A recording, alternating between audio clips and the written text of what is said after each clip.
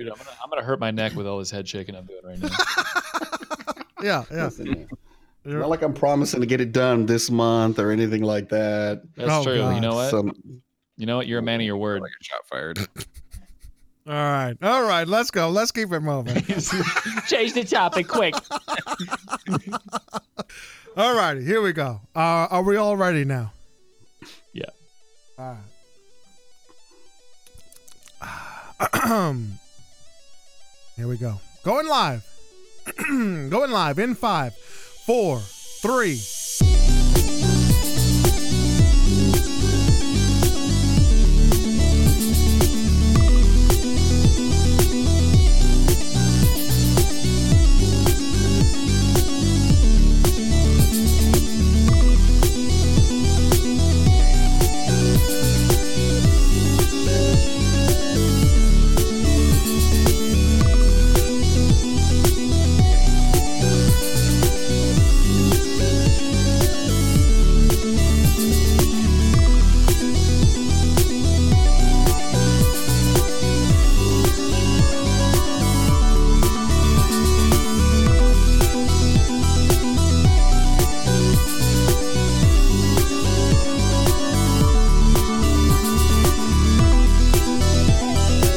Ladies and gentlemen, what's up? How are you doing? It's me, Manny C. I'm sitting here with TIE Fighter, Buddha Will, and a special guest, Stupendous.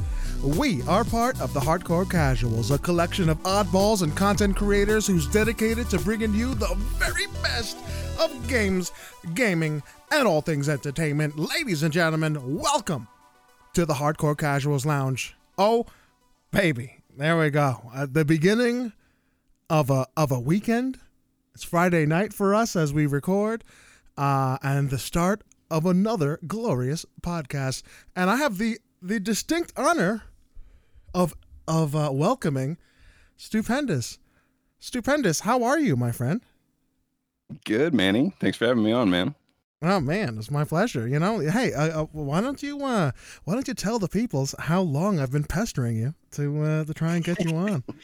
It's been a good month to 3 months, I would say. It kind of all blurs together, you know. I mean, I feel like we talked about Stu being on here in maybe November.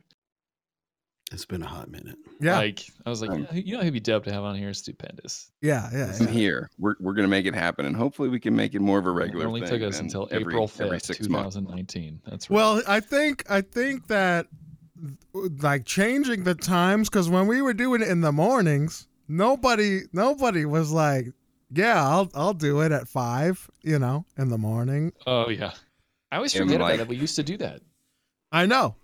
I'm like That so was far tough. along the request train in the mornings. It's like, make me a waffle, make me a cereal. It's just like I have no time to podcast. But like this time, my kids are in bed. It's fantastic. It's like, Yeah. this is great. I'm happy to be here. Yeah. Oh, it's better all around. I don't think any of us were happy recording in the morning. No, there was a 10,000% increase in energy when we stopped recording in the early hours of Saturday morning.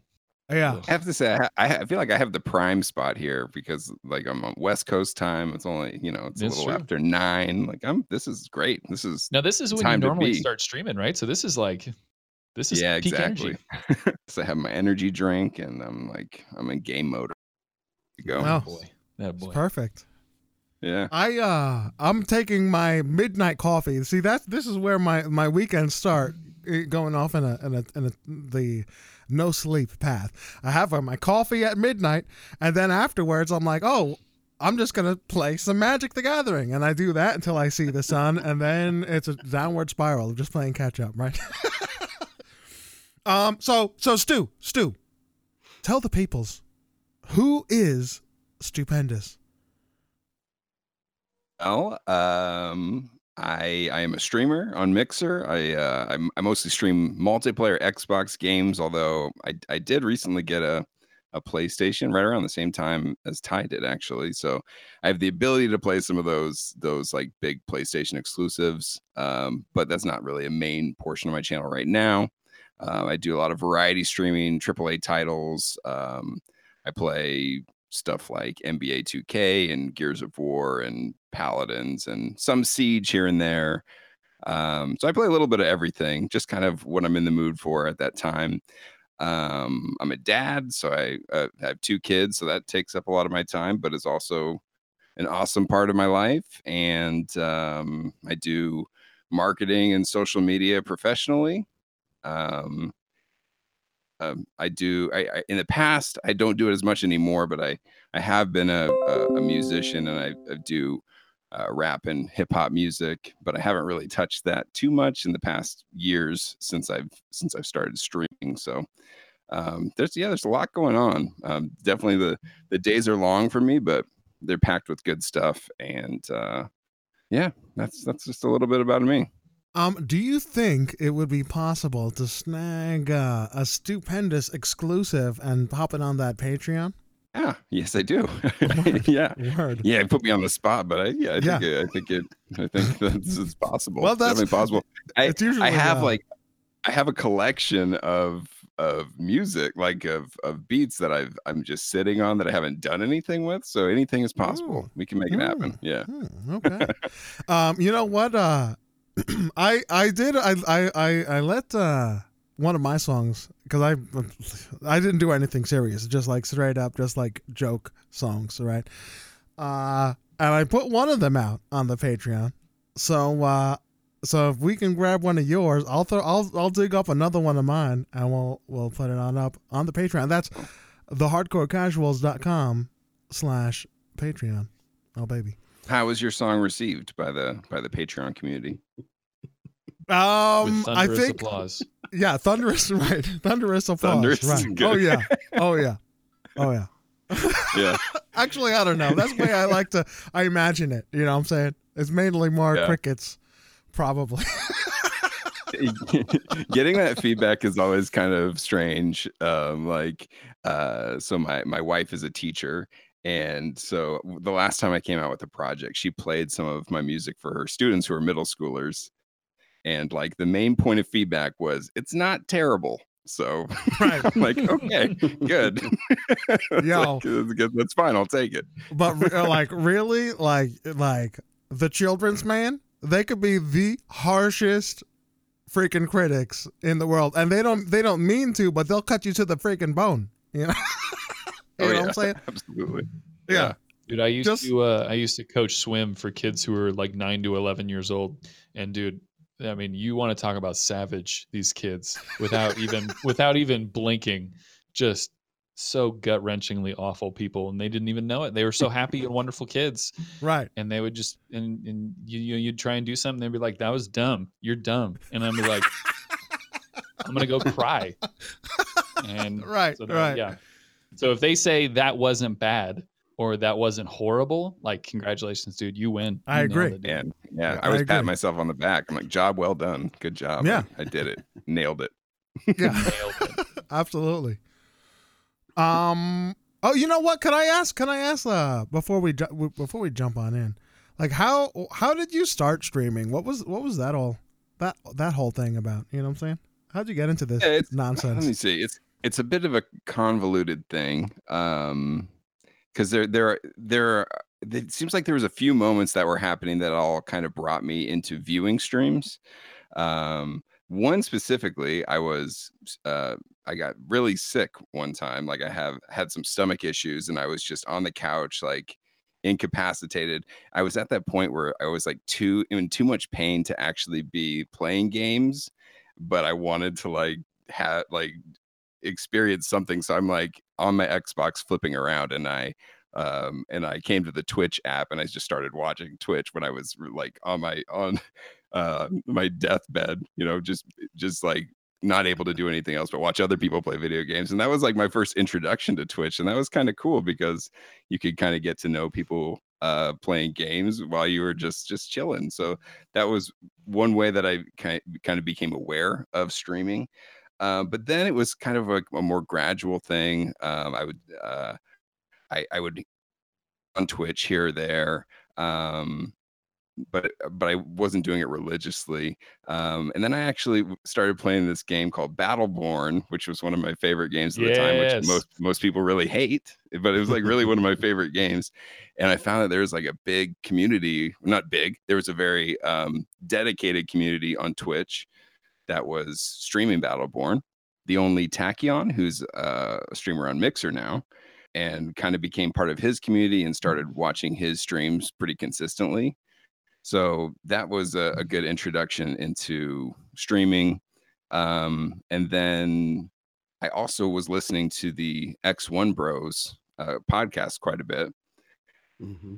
And during this time, I had started just kind of like dabbling on Twitch, and I was streaming just straight off my Xbox whenever I felt like it. Nothing too serious.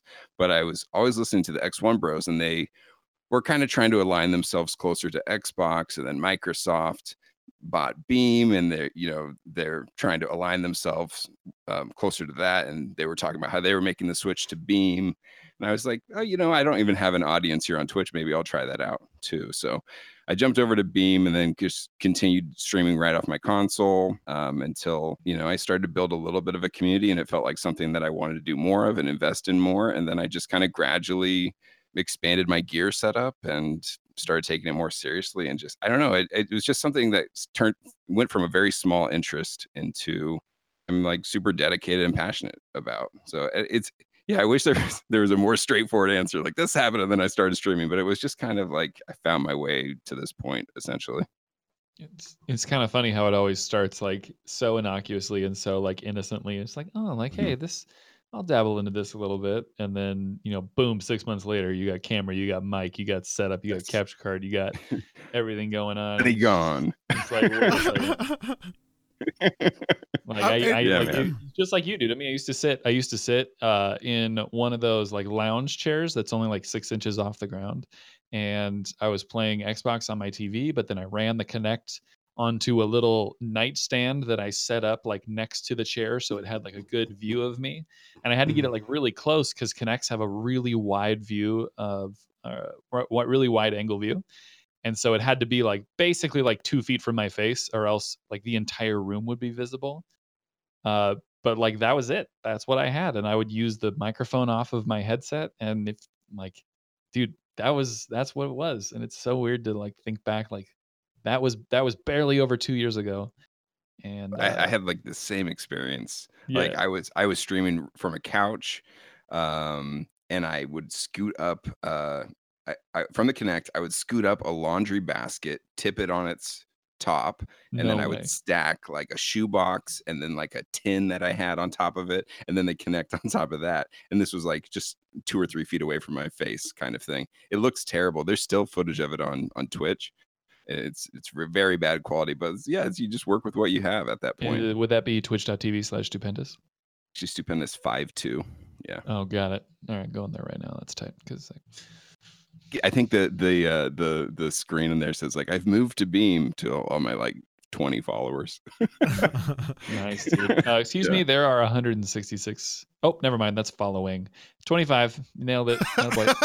There you go. You got it. Get it. Beam.pro/stupendous. Category Paladins. Not a boy. Yeah. I'm so proud of you.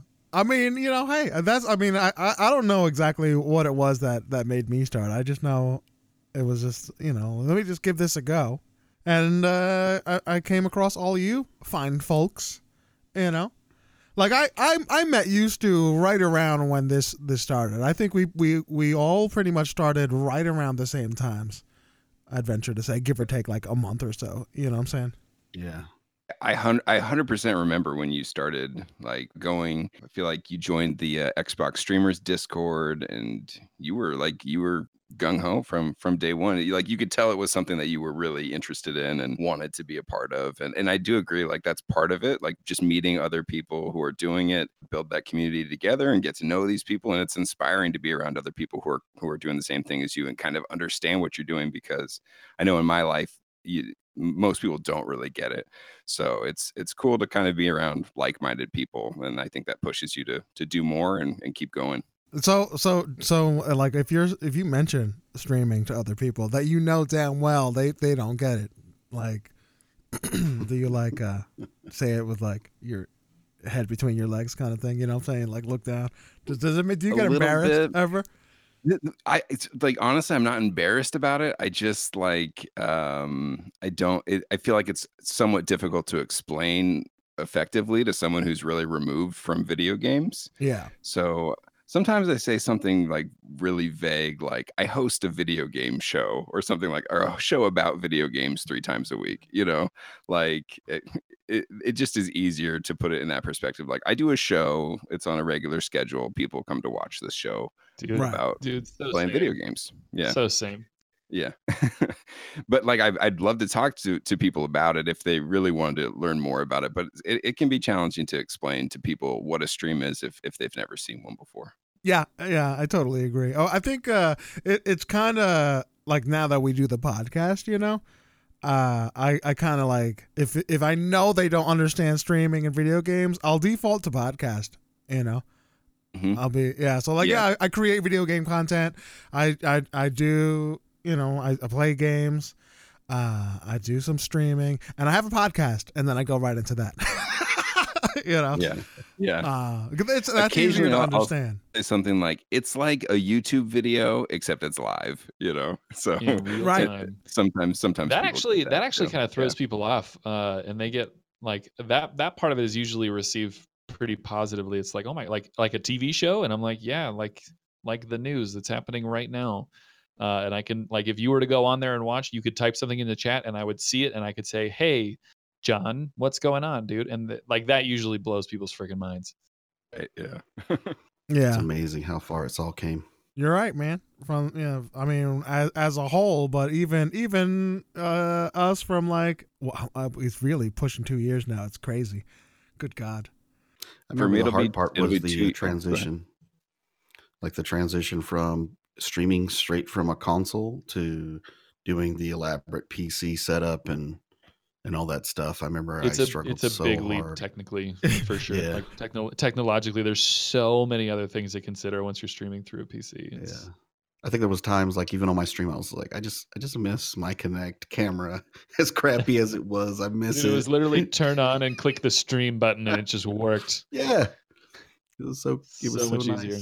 And then I mean, I gotta say, like people are taking that even a step further now with something like Lightstream, and it works really well. So I mean, that's really cool. But I mean, yeah, I mean, I definitely remember like doing my first stream through a PC, and it's like, whoa, crap. I mean, now I got to come in, I got to turn the computer on, I got to turn the Xbox on, I got to open all these programs, I got to set everything up, I got to check the internet, I got to check my mic, I got to check levels. And it's just like before, like this is not just playing video games anymore, because that's what it was. It used to be, especially the audio thing. I think I struggled so hard with audio issues. Like it is definitively known. Like the Dothraki say, it is known.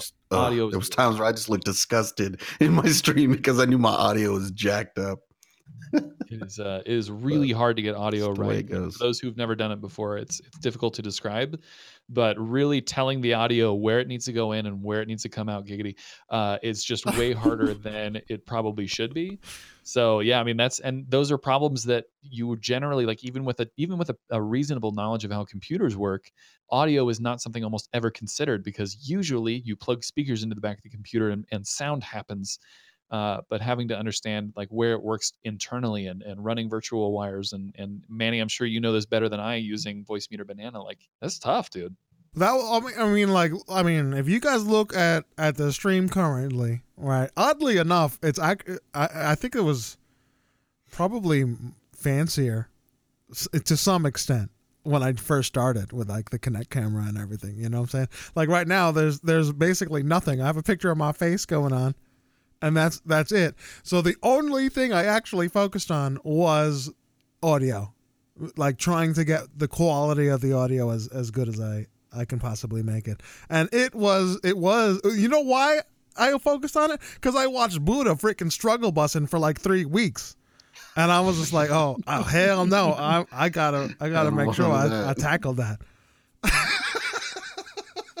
You know what though? Like, I think having good audio is one of, like, the most important thing that you can do for your stream, even beyond like having a crispy resolution on your game or anything like that, because a lot of people are logging into your stream, and then they are multitasking. They're not necessarily even watching your stream. They might be doing other things, but if they can hear you and you sound good, then they'll stay there. So I can vouch for that 100%. I've got a lot of people that come into stream, and I won't see them chat. And then I'll just say their name, and they'll be like, "Oh, hey man, sorry, I was playing Division." But like, they're listening. They heard me say like, "Oh, hey, Crash, what do you think about this?" And then they'll come into chat, and so it's cool. Like you're absolutely right. Definitely, people use it as background noise, and I'm 100% okay with that.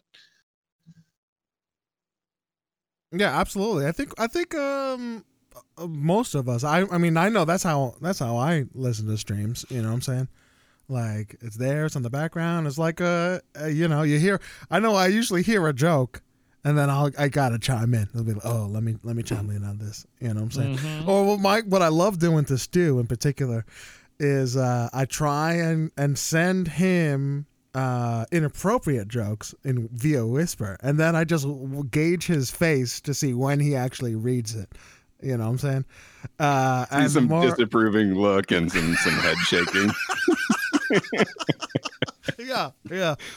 And it's, you know, it never gets old. No, it's a gift that keeps on giving. Oh yeah. Hey, Stu, could you check your Discord DMs just to say something? Right. Some terrible picture. I remember the best one is when I sent you the I think it was the banana gif I sent you, and then you broke out laughing. It's seared in my brain. Thank you. That was freaking funny, man. Alrighty. Thank you so much, Stu, for hopping on in. I'm really happy that you're here, but I suppose it's time to get on with the show. We're gonna let Ty. Actually, yeah, Ty. What games did you play? I know you were just talking to Buddha about it. So what? Well, I mean, my goal this whole week has been to get ready for today for the Division 2. So shockingly, we know we just talked about the Division 2 last week and probably a little bit before that and maybe a little before that. But today there was this big patch, and basically the patch unlocked what is the highest level of end game that the Division 2 has, which is called World Tier 5. And so they've been holding off on releasing it because they wanted to make sure like the economy was in place as far as, you know, how people gain power. They wanted to make sure the mod system was working correctly, and it wasn't, so they tweaked that a little bit. They wanted to make sure no one had figured out any exploits or anything like that. And so now they're finally confident everything is working as it should. And so they released the final, what's called Stronghold, which is, it's like a mission in the game, like a campaign story mission, but about 3 times bigger. Like they're significantly longer, much larger in scale, and much stronger in. Actually, I shouldn't say stronger in story, but like the meaningfulness behind them is a little bit stronger than the campaign missions, which sometimes lack a little bit. Anyway, so once you clear this latest stronghold, which belongs specifically to the Black Tusk, which is the high gadgetry, high tech, high aggressiveness end game faction that you deal with once you finish the campaign. You go through this stronghold, and once you've beaten it, you've now unlocked World Tier 5, which allows you to find gear that will take your gear score all the way to the max, which is 500. And you can now find gear sets, which are, you know, fun little pieces of the division that basically, if you get multiple pieces of the same set, you get very special bonuses depending on which set you build. And then they'll also release a couple of new exotic weapons as well. So anyway, lots of stuff to grind for, lots of fun stuff to do. I was having a blast, dude. It's been about 4 hours tonight on stream. It was a great time. The wonderful people joining in, and just a lot of happiness. So I look forward to doing that. But another cool thing happened this week. On Thursday, I was actually gifted a code for the game on Xbox by Mixer. So I'm actually really excited. So now I'm going to be nice. I'm going to be an ambi turner. I'm going to be on both sides. So I think for the rest of the weekend, I'll probably grind up that other character, and then hopefully by, I don't know, probably not by this time next week, because there's a lot between A and B. But soon I'll have 2 characters, you know, up in that maximum arena, and then I can kind of join in with friends wherever they may be, except for PlayStation. Hell yeah. Yeah. So it was a good time. But that's literally like pretty much all I did this week, and it was great, and I loved every minute of it. All right. I mean, I gotta say, I don't. At this point, I don't think I'm gonna be picking it up. You know what I'm saying? But it looks freaking good. I'm still gonna work on my backlog. You know, I have to. Sorry, dude. Yeah, it's okay. I guess I'll just dive on in. I did get to play We Happy Few. I was actually just playing that not too long ago on stream today. No way. I did a week late, but you know. So let me tell you. I jumped in on survival. I put it hard, right? And I went to permadeath, right? And sure, it's way harder, right? Way harder. So they kept the skill tree, which still has that ending, the end game type option where food and sleep no longer really affects you, right? However, it's so much harder to get there that I feel like it would probably be like a real well-earned reward at that point. You know what I'm saying? And I imagine that the enemies you face at this point are so difficult that, like, you know, any type of physical engagement you might kill you, you know. And I didn't have that feeling in the story mode, you know. There's definite differences between the survival and the story mode. Story mode clearly has this whole different narrative where, much like the preview state of We Happy, survival just kind of throws you in there, and it changes up every time, which is cool. And again, everything is much harder to find, you know. So I'm enjoying it. I think that's really cool. I like it. I mean, is this what you were looking for? Yes. Oh, so I wouldn't mind if it had like the large narrative pieces in there, but this is pretty much what I enjoyed from the beginning, because I really enjoyed the preview state of the game, you know, and when the game as it was released was good, and I love the story aspects of it, but they seem to really nerf the survival aspects just too much, you know. So this is very much like the preview state of the game. The difficulty is definitely amped up. They still have that tree, which I feel is a little cheesy, but the difficulty, at least on hard, is at a point where I was actively looking for trying to amp up, you know what I'm saying? Where in the story mode, of which I just went back to play, like I only did the bare minimum to get across. So what I mean by that is there's certain skills that you need to even progress in the story. Those are the only skills that I unlocked, because I felt like it was cheating. Like it wasn't hard enough. You know what I'm saying? In comparison to the original state of the game. You know. So I think by and large the number one thing I said was I want more survival. And this is it. So that's good. And the night mode, what is it called? The Night Watch? That's pretty fun too. Yeah, Night Watch. That's pretty fun too. It's kind of like a horde kind of thing. It's pretty cool. Nice. And that's awesome, dude. I'm glad you're finally getting a peek at what you were looking for in the first place. Yeah, I agree too. I think I would have liked to see it, you know, in the very beginning, but this is really cool, and it actually does make sense. All right, now that they have this piece as part of the package, I think it's good, and it does make sense that you have this piece that is more about just telling the story they want to tell. You know what I'm saying? And then you have your survival where they can really, you know, kick you in the gonads, you know. Yeah. So I mean, I'm digging it. I'm punishment, Manny. Oh yeah. So what about you, Buddha? What did you play? And then we'll round it out with you, Steve. I beat myself up playing Sekiro again. Once again, hate that game, but love it.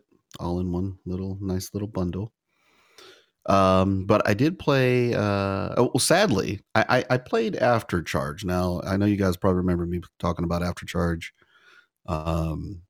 Playing it and really digging it. I was really sad that not many other people are playing it anymore, because trying to get a match on there to play was pretty rough. It was you ended up waiting quite a bit, so that was kind of a bummer, because I really enjoyed that game.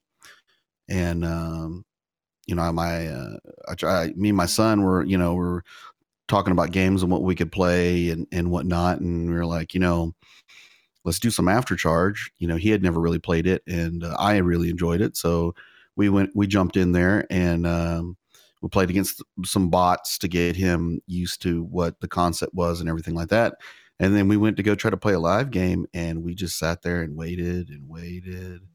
So unfortunately, even with Game Pass, I guess it's just not as cool of an idea as it is and how accessible it is because of Game Pass. It's a difficult value proposition right now, because the PvP shooter is, that's a lot of games, right? And so it does not take long for the next fun one to come, or the next free one to come. Like the motivation to stay with a shooting game is tough, and it's even tougher because it's an indie studio, it's a smaller game, it's only 3v3 on a few maps. Like I think it'd be difficult to convince people to stay on that one. Now, I'm not knocking the quality of that game in any way, and I've actually interacted with those developers more than once, and they're awesome people. But that's a tough hill in front of them, to make your game seem continuously valuable even after the initial hype is kind of worn off. Yeah. So it was kind of sad to get on there and not be able to get a match against other players and whatnot. So that was a bummer. So we went ahead and moved on to we played some Apex Legends. Still a fun game, still doing cool things. If you got Twitch Prime, they gave away like I think 5 of the Apex crates, and then a cool skin for Pathfinder. So nice. That was pretty cool. But we spent a lot of time afterwards playing Firestorm, Battlefield 5's Battle Royale. And I really dig it. I have not won a match yet, but I've been in the top 10 quite a few times.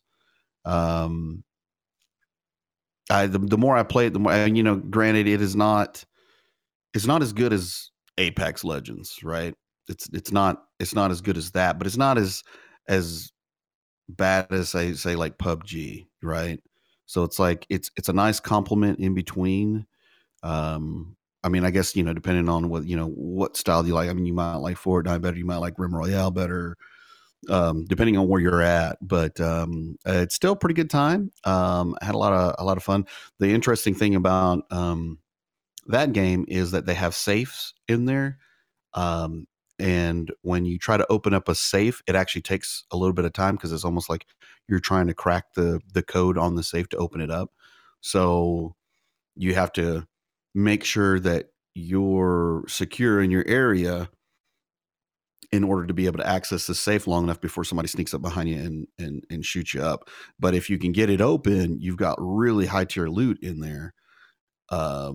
High quality guns and armor and backpack. Like it hooks you up if you can get it. Also, there's a part in the map where you can actually get the Panzer tank. So there's a secret bunker that's like kind of, I don't know if I'm pretty sure it's random, because I just stumbled on it running through the woods. But you have to open like 2 separate doors that take quite a bit of time, and as you're opening the door, it makes this gosh awful alarm noise that notifies anybody around that, oh hey, by the way, somebody's going to get a tank here soon if you don't do something about it. So you're like you're turning this wheel and it's taking forever, and meanwhile it's like you're just like, oh man, this sucks so bad. And there's 2 of the doors that you have to open. in order to accomplish getting the tank out of the bunker. And both doors set off an alarm. So as soon as I got my tank, I was stoked, and I was like, oh hell yeah, man, I'm about to wreck it. I get out of the bunker, I take a turn right, and then as soon as I take a turn right, I'm just getting bombarded, like grenades and like grenade launchers are hitting the tank. Like it was rough. Like I hopped out to try to do something, and I just got mauled right away. So it was cool, but short-lived. I'm really sorry to hear that. Yeah. But it's one of those things. I'll just keep playing it. It's fun. Like I enjoy being next to the firewall just because it's very loud, and it's it has like that the hot effect, where it's like things are hazy around the fire. It's pretty neat. It's different, and not quite like the others. Like I said, it's not as good as Apex. If they had a ping system that was similar to Apex, that would be great. But other than that, that's what I played. Fortnite got that ping system, and now they got the respawn system. So you never know. Yeah, you never know. Fortnite Legends coming soon. Well, that was the thing. Like, I was wondering, like, because of the success of Apex, would any of that bleed into Firestorm? Because obviously, they're both. I would imagine they were both making this BR at the same time. Like they were, tinkering around with it at the same time. And I don't know. I would like to think they would talk. Be like, hey, this is what we got going on over there. What do you guys got? Type of thing. But I don't know. It's a lot of fun. I mean, if you like BR stuff, the multiplayer is still solid. We ended up playing some more multiplayer too. Which is I don't know. For me, it's always been a lot of fun. And they've got the I forget what it's called, but it's like the trial by fire, I think is what it's called. But it's their weekly challenge, similar to like a battle pass, but it's like their season thing going on there. And they just opened up microtransactions, which I haven't seen anything I wanted to buy yet, but that's that. Why do you think they waited so long to open up microtransactions? I think they wanted to just make sure that, because I think if they did it too soon and it not pan out very well, it was going to be under fire too quick, just because of the whole Star Wars thing, So I think they were just wanted to make sure that there was no way that people were going to complain about it. That's just what I think. Yeah. Which, I mean, granted, as long as you kept it cosmetic, I think as long as you keep it cosmetic and you make those same cosmetics obtainable through just regular play, just a longer grind, I don't really see how you could go wrong with that. I think Ubisoft has shown that works, like For Honor, similar to that, to where it's like you could buy some stuff, but if you just want to grind it on out, eventually you get those things. Granted, it might take you forever, but it's still there for you to be able to get. So I think as long as you stay in that box, I mean, there are going to be people that are going to want, man, I really want that skin, just like playing Fortnite. Like, man, I really want that skin. There will be, they in their minds feel like, hey, I got the money, I can just get it and be done with it. Whereas other people are, kind of like me, where I'm just like, man, I ain't spending any more money than I've already spent. If I get it, I'll grind out to get it. I just, sometimes it just doesn't weigh out to where like, oh man, I really need, I really feel like I should spend $20 on this skin or $20 on this, battle pack thing and get all this stuff. So other than that, that's all I got going on. When you were talking about the Battlefield, Firestorm, and like the reviving people, I don't understand why they didn't just keep their classes. I'm saying, like, they had a medic that in the main game revives people. Like, just like keep the classes Battlefield, because everybody would be a medic. Yeah, but you need just say one medic. Like there's one medic, there's one ammo dude, you know what I'm saying, or support, and a sniper. I mean, there's a medic in Apex, and she's not the most chosen character. Right. Yeah, but she's, I mean, She could be pretty important, though. You could easily just limit it to one medic per, or one of each class. Well, I mean, that's, and that's also if you're playing like a squad. They have it where you play solo and whatnot. I mean, I guess it would be cool if they did it that way.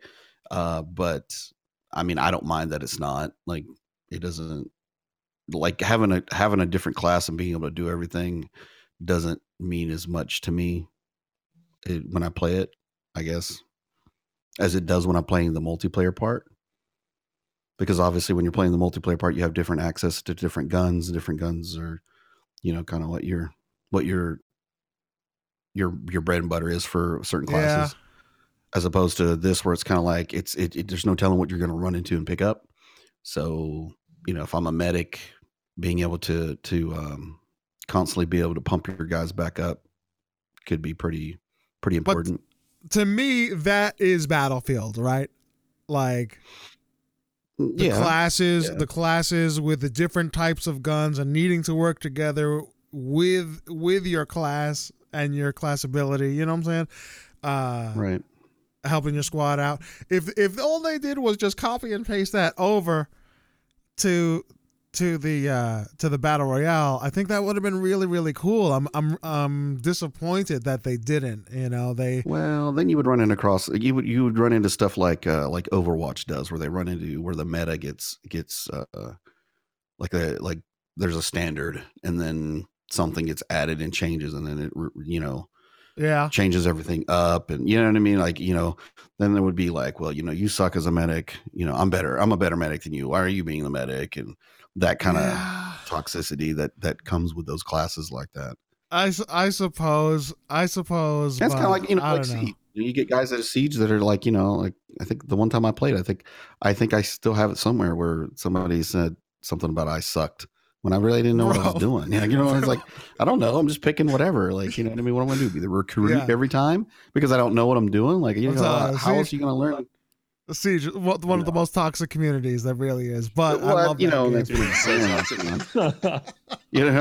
It's like I think it's just I think it's a little bit easier, if you make everybody on an even playing field and not have to worry about a balance issue. Other than maybe like a gun having, whatever. It's like when they nerfed, like I think, what was it, the Wingman in Apex Legends? They had to nerf that a little bit because it was a little bit too good, things like that. You know what I mean? I much rather them worry about things like that as opposed to actually overhauling a class. I mean, look at Overwatch and look how many changes they've made to, like, Bastion and some of those other, characters that have been a certain way for so long, and then they add a new character and all of a sudden it's like, ooh, now that one's complicated. We need to tweak this a little bit, or change Mercy, and she can now do this, and you know what I mean, like that I don't like. I don't like it when they do that. Really? I mean, I don't like it when they change. Like, if you get used to a character playing in a certain way and dealing with it in a certain way, and then they go off and change it. Like, some of the things were just like Roadhog and the way his chain work at the time, like, that was a little god awful, but they fixed it and made it a little bit, made it more sense, and that was fine. But when you take abilities and you totally change it, that's I don't really like that too much, and that's due to what happens in the meta. So, well, yeah, balancing issues. I think it's more work, that's for sure, but I think it was a missed opportunity. That's just me personally. You know what I'm saying? Right. I see what you're saying, and it's a lot harder, a lot harder to balance something that's continuously changing, especially if you're going to be adding more classes, right? Or more character types. Well, to me, all Battlefield had to do was keep its core classes one at a time or whatever. Only one per team. I just don't think you would have been able to do it without there being some kind of situation where something would have became more OP and everybody would lean that way. So it's like everybody's trying to be medics, for instance. Your worry is the struggle of every game that has heroes in it. Yeah. Well, if you think about a battle royale sense, like, what's the important thing, right? Life and ammo. So if you have those two classes alone in a battle royale would wreck it. Like, why would you want to be anything else other than somebody that can give ammo to somebody or something that can give more HP? Like, why would you need anything else? If you have a squad of 3, and that's what it is, right? You have a squad of 4. A squad of 4. All right. Well, you squad have of 4 or solo. You have you have your medic, right? You have your support class, and then you have your recruit class, and then you have one that's just made like heavy guns. That's it. Did I say recruit? I meant sniper. If I said recruit, like a sniper class and a heavy dude. Those are your 4. One of each. You can't double up on any. Boom, balance. You know what I'm saying? That's not balance, man. Boom. All you need is a good support and a good medic, and that's all you need. The sniper class could be pretty OP on a map that size. Now granted, when you get a gun with a sniper rifle on it, because that's considered something very rare in a battle royale mode. If you get that gun, it's pretty handy dandy if you're handy with the steel, if you know what I mean. Right. But if I see what you're talking about, and I understand it, because when I play the multiplayer part, it is pivotal. If you have a good squad, and you have people that know how to play their class, you can be very dominant.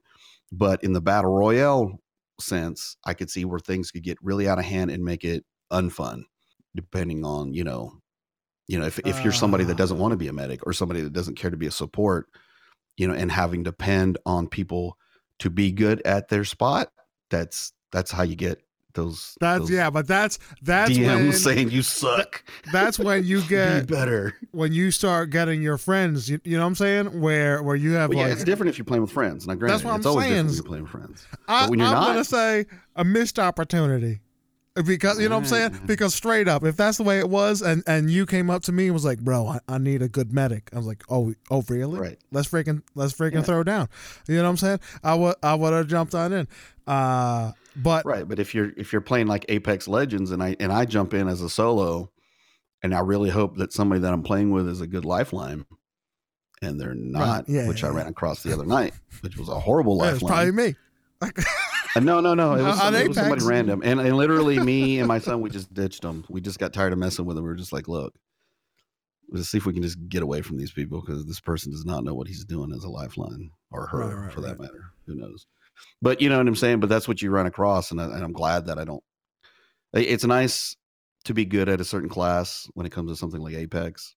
But I'm glad that I can get away from it at times and just be a player. Word.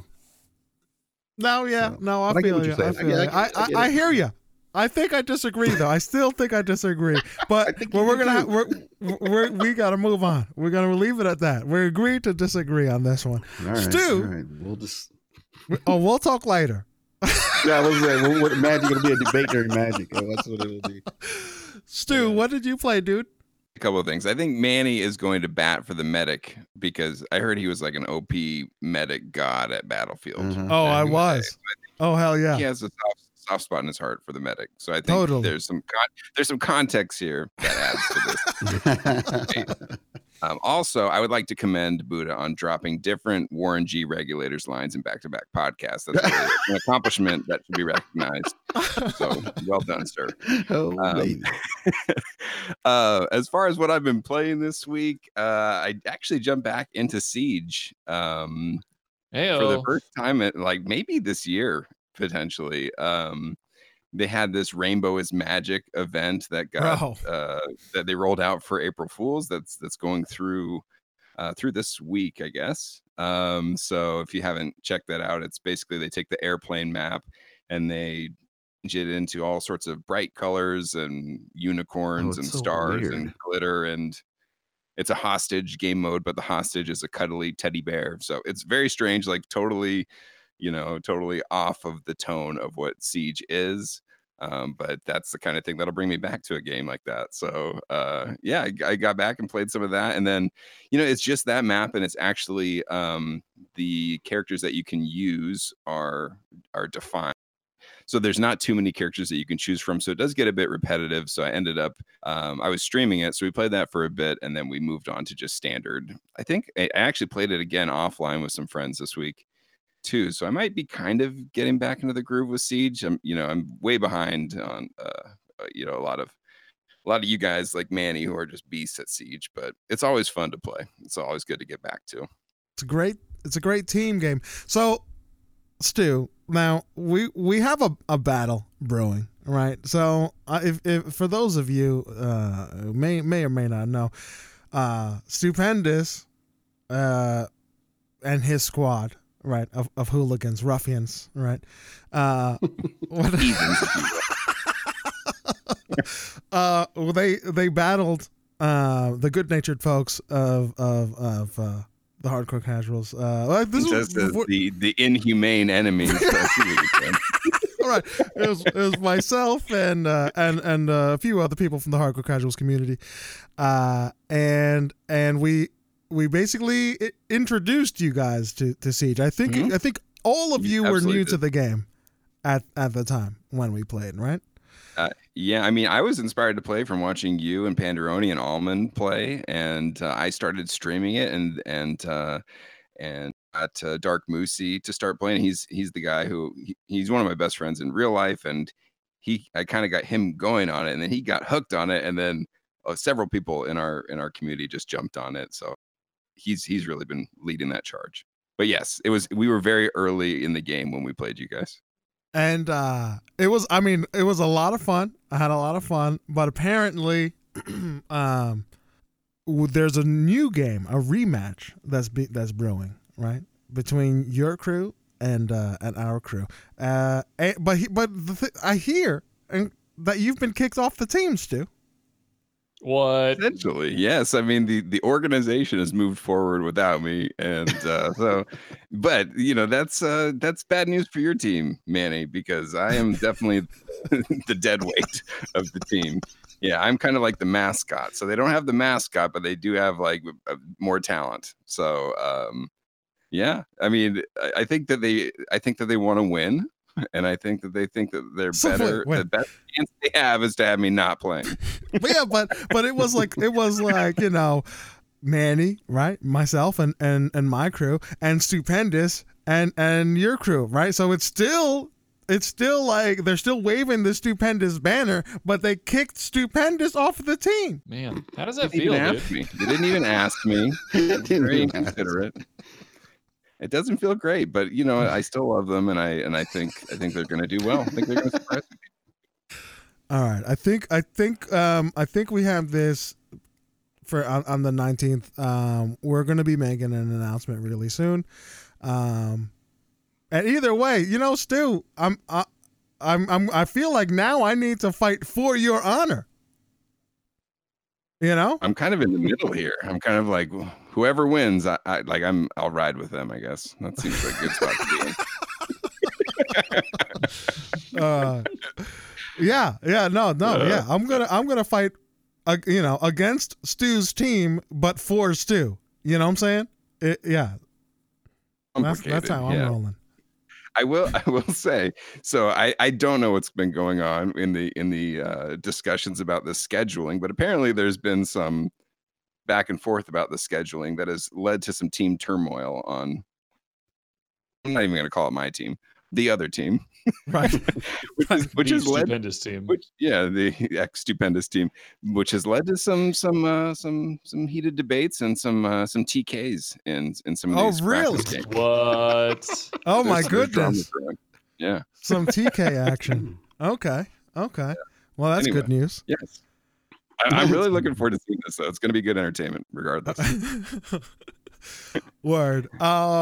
What other games have you played this week? Unless there's all you want to cover. Playing some other things. I'm still playing Paladins, so I played that quite a bit this week. There's a new frontline character in Paladins named Atlas. He's a guy who has these abilities where he can manipulate time. So you can shoot an opponent with this ability, and it'll send them back several seconds, back to where they were several seconds ago. But they'll actually they'll revert back to their lowest health during that time.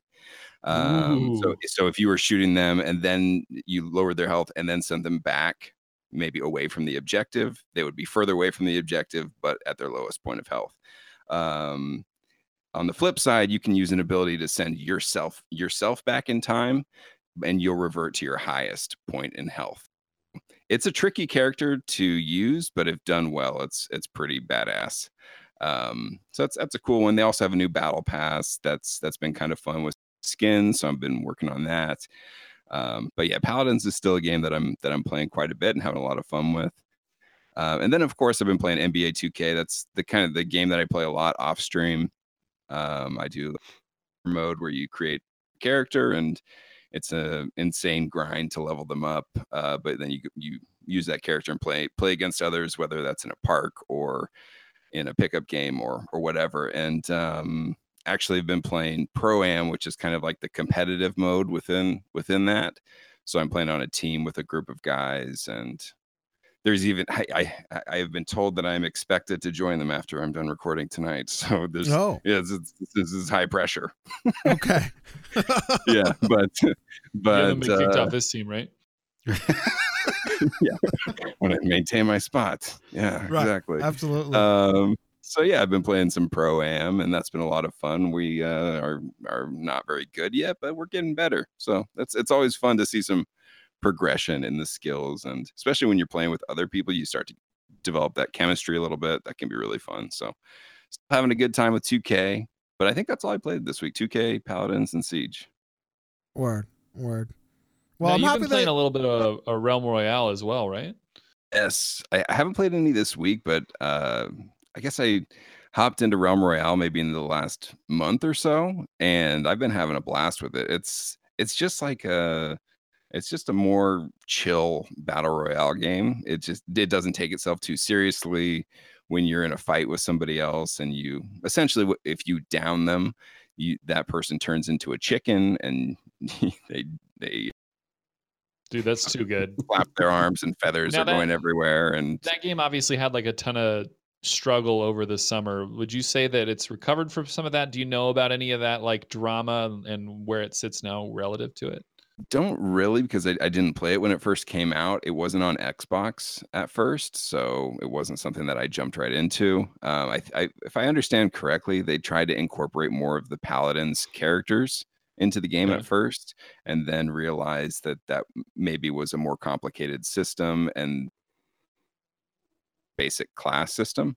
So I don't really know the progression as much as I probably should, but I just know right now the game is at a pretty good spot, and I still don't see a lot of people playing it, but for me, I've had more fun playing it than I have with Fortnite, and it's less intense than Apex, and it's just like I mainly only do it on stream, but we seem to always have a blast when we play it. So Manny actually jumped in a couple streams ago. Oh yeah, Manny, what'd you think? Had some good times. I like the game. I play it for WePlay every now and again. I think it's fun, man. I agree. I think it's much more enjoyable for me than Fortnite was, right? It's a little bit more straightforward. The whole chicken thing, I mean, it sets a certain tone, right? It's just when you go down, it's not like, oh no, I'm down, I'm twiddling my thumbs because I'm helpless. No, like you can run, right? You can run, and it's fun. It's hard really to explain. When you get down, you become the chicken. It's funny. It's a little lighthearted, and it's pretty fun. And you could always come back, with your team. I always like that. I like that you can gather crap guns that you get and forge your own good quality weapon for your own class. You know what I'm saying? So I like that aspect. I like the forging. I like the chicken. I like that you don't have to build, right? You just have to learn your class, right? It's more straightforward. It's more relaxed than Apex for sure. It has its place. It has a nice little niche for itself, I think. Yeah, like I wouldn't go as far as saying it's better than any of those battle royales. It's different, but it's for those of us who only hop into a battle royale game like once in a while, and we're not like taking it super seriously and getting super sweaty and trying to worrying about our KDs and strategies and everything. It's a really good game to just hop into and have some fun with. Yeah, I agree. I totally agree. So it's because that's what it is. Chicken. So if you when you get down and you turn into this chicken, do you, if nobody shoots you or anything, you get to come back? You come back. Oh, yeah. Oh, okay. But obviously, if you choke the chicken, then it's a wrap, right? Right. It's a wrap for right. Okay, gotcha. Okay. So you have like 10 seconds or so to just freaking run, right? Gotcha. Right. Otherwise, the colonel he comes for you. Pick up you can these that make you run faster as a chicken or make your respawn time shorter as the chicken. So there's some little elements of the game where that kind of make it interesting. Yeah. I don't know. They did a good job. I think they I hope that they leveled out with their whole issues. I think they were messing with the guns. I don't really remember now what it was that they were changing. It could have been adding classes. It has to do with flip-flopping between like projectile and hit scan. Right.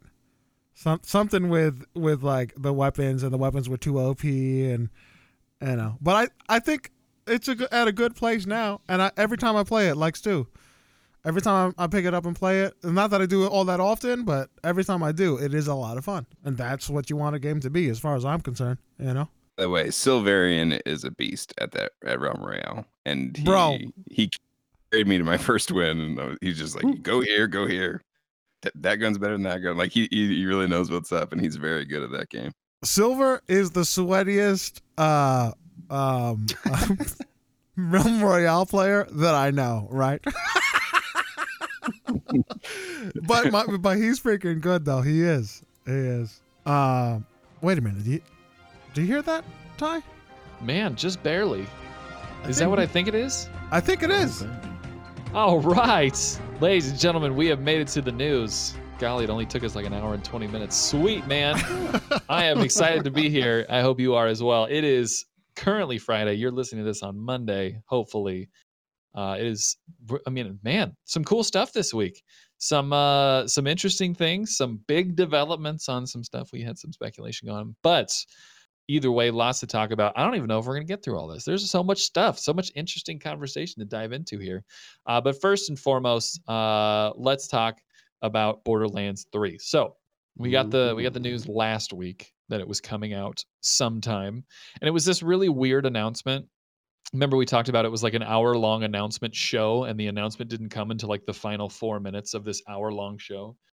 And then they're like, cool, here's the trailer, and we're going to give you more information next week. And I was like, come on, dude. Like, really? And so anyway, we wait until April 3rd, which was, a couple days ago. And it's like they release another trailer. So now we have 2 trailers for Borderlands 3. And the game is now officially coming out on September 13th. So that's very exciting that they're giving us a window that's less than 6 months. It's pretty great. I don't know did you guys watch the trailer at all? Yeah, I did. The trailer. It looks good, man. I mean, I'm very excited about it. They got some really cool classes that are coming. I like the cover art for the game.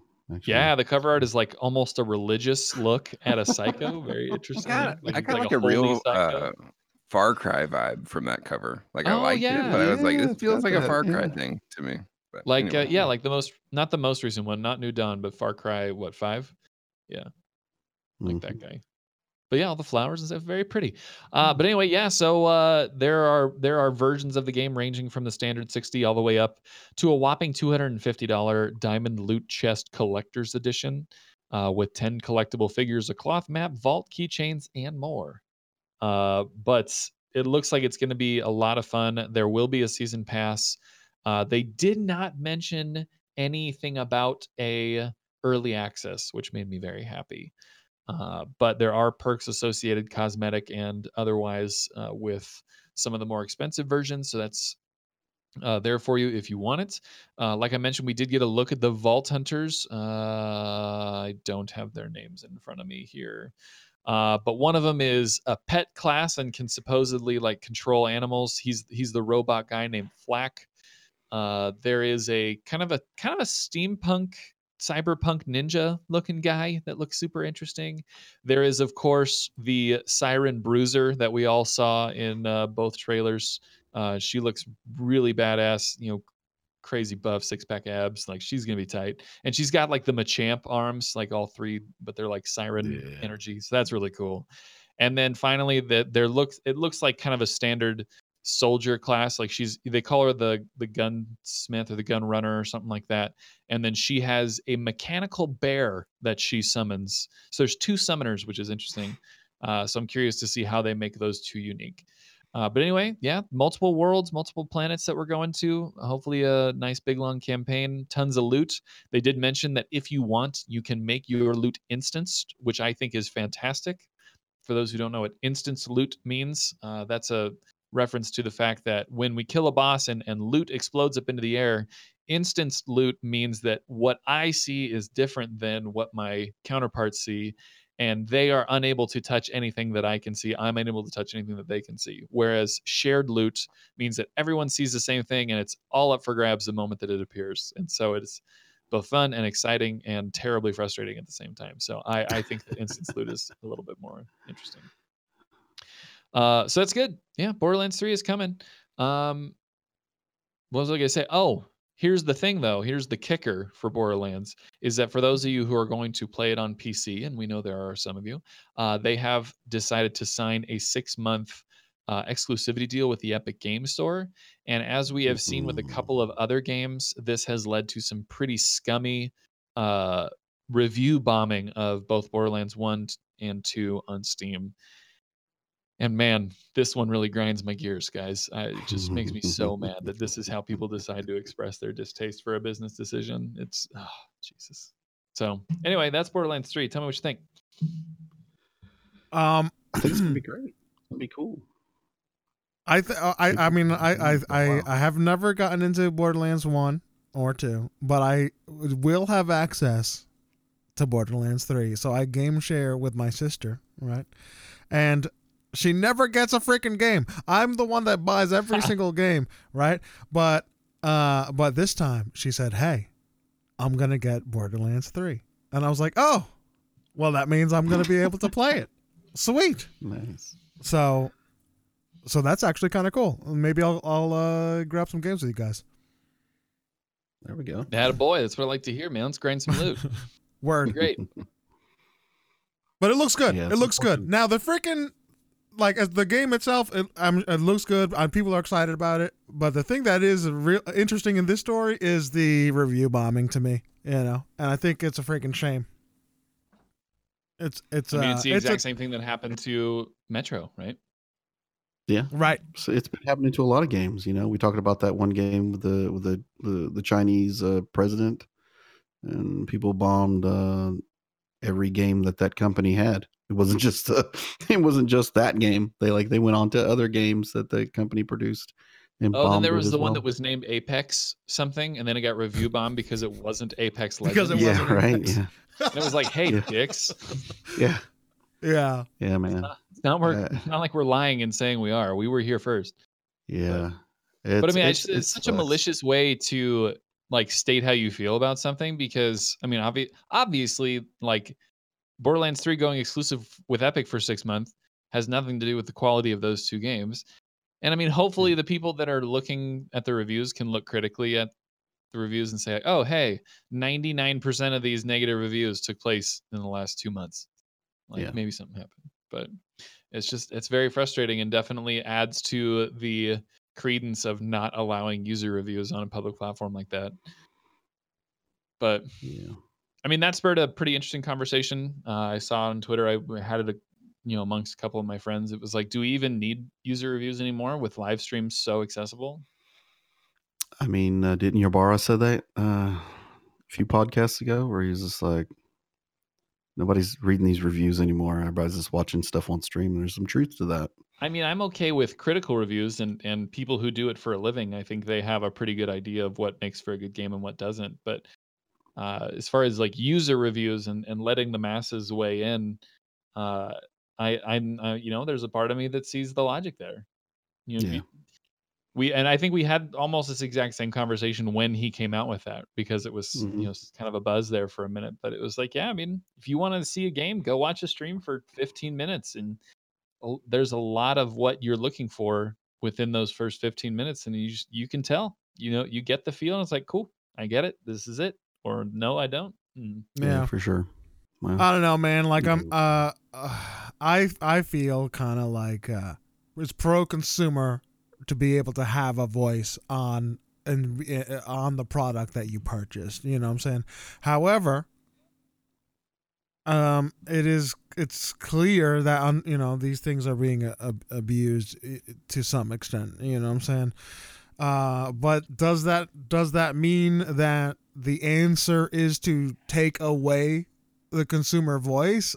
I'm not there. I'm not there. You know what I'm saying? Like allow for tools just like Steam has currently that you can see just looking at the graph for Borderlands, especially like positive for years, right? And then just in the last couple of weeks, everything goes negative. Something happened, but you have the tools. You have the tools to pinpoint when, and you can go ahead and check it out. But I mean, all this it is scummy. It's a scummy practice. People shouldn't take advantage of it, but they are, and it gives credence to people that want to shut down the consumer voice, and it's a freaking shame. For sure. What are your thoughts there, Stu?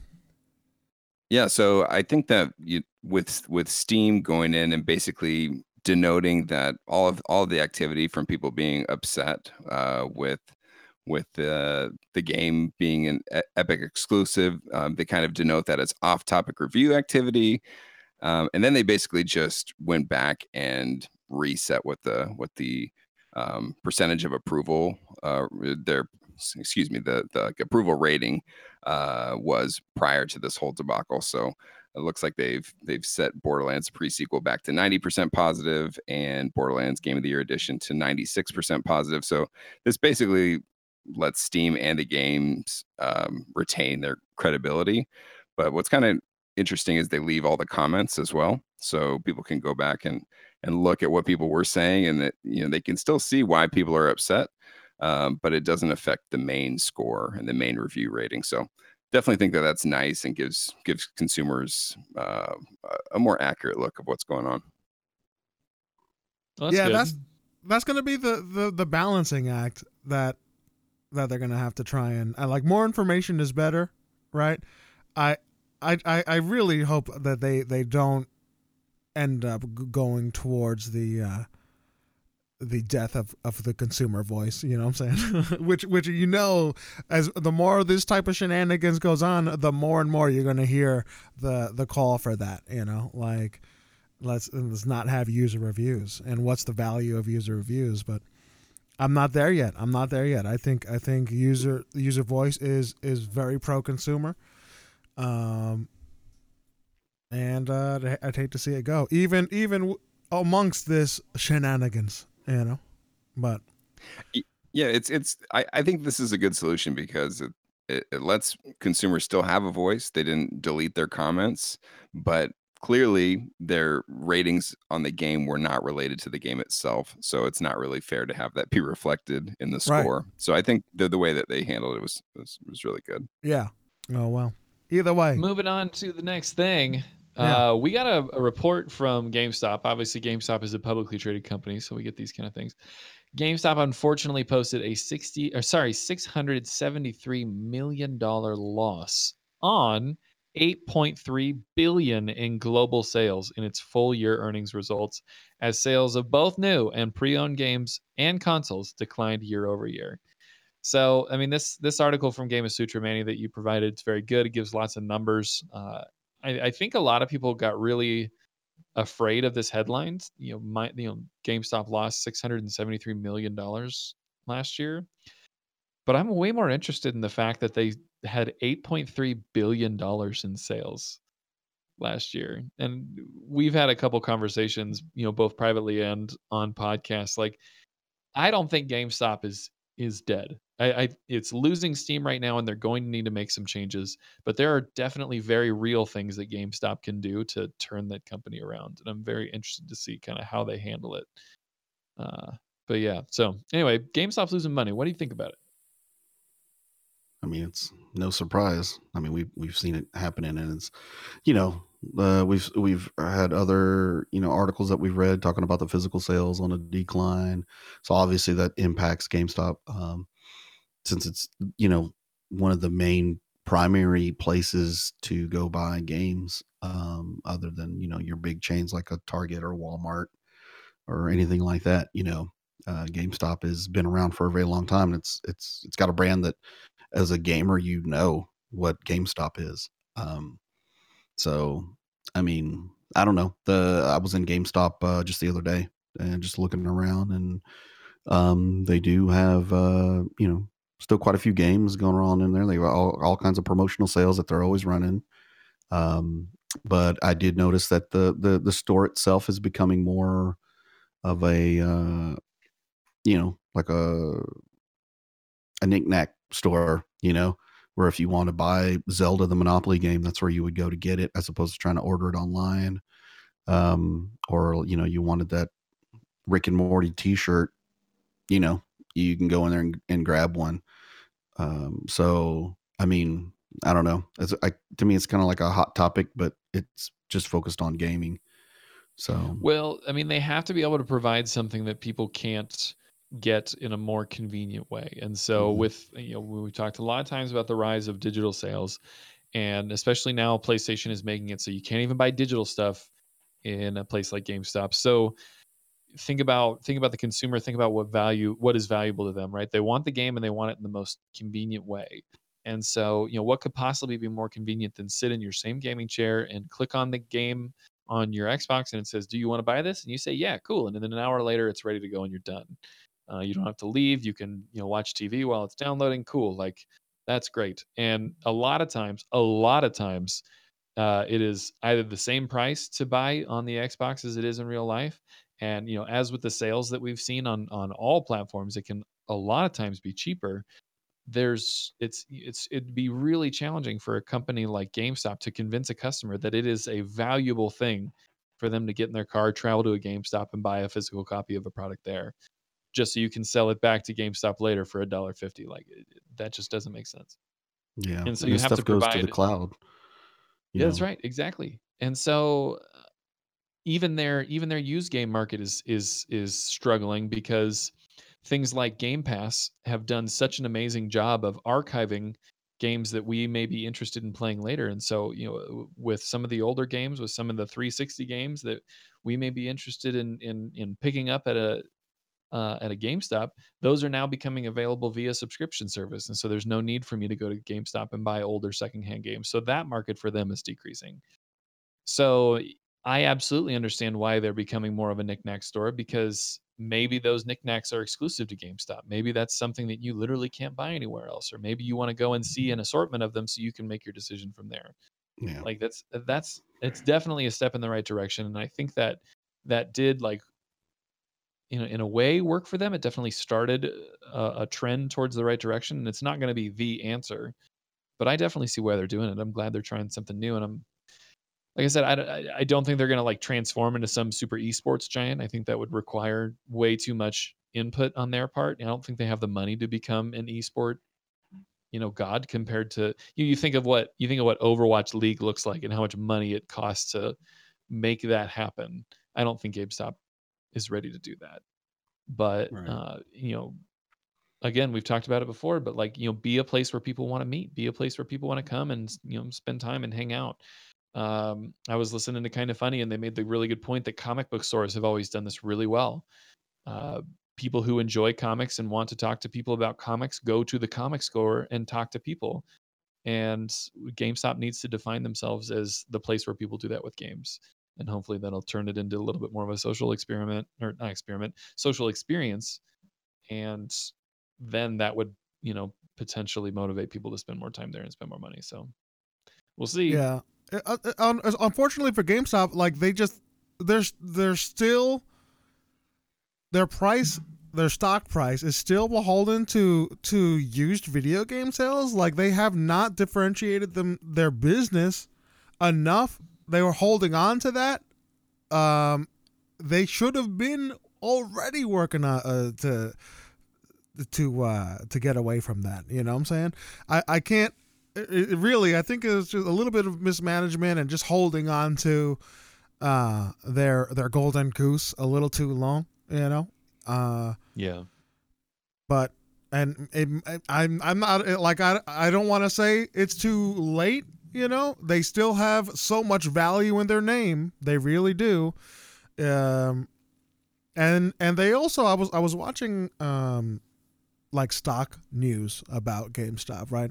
And these guys were saying that they still have this infrastructure made for refurbishing physical media. You know what I'm saying? And yes, in the gaming industry, and I guess in media as a whole, is moving towards digital, but they have these assets. They might want to consider what else they can do with it, not necessarily like keeping it strictly to there's the selling of refurbished games, but you know, maybe licensing that those capabilities out to other stores, you know what I'm saying, other franchises or whatnot.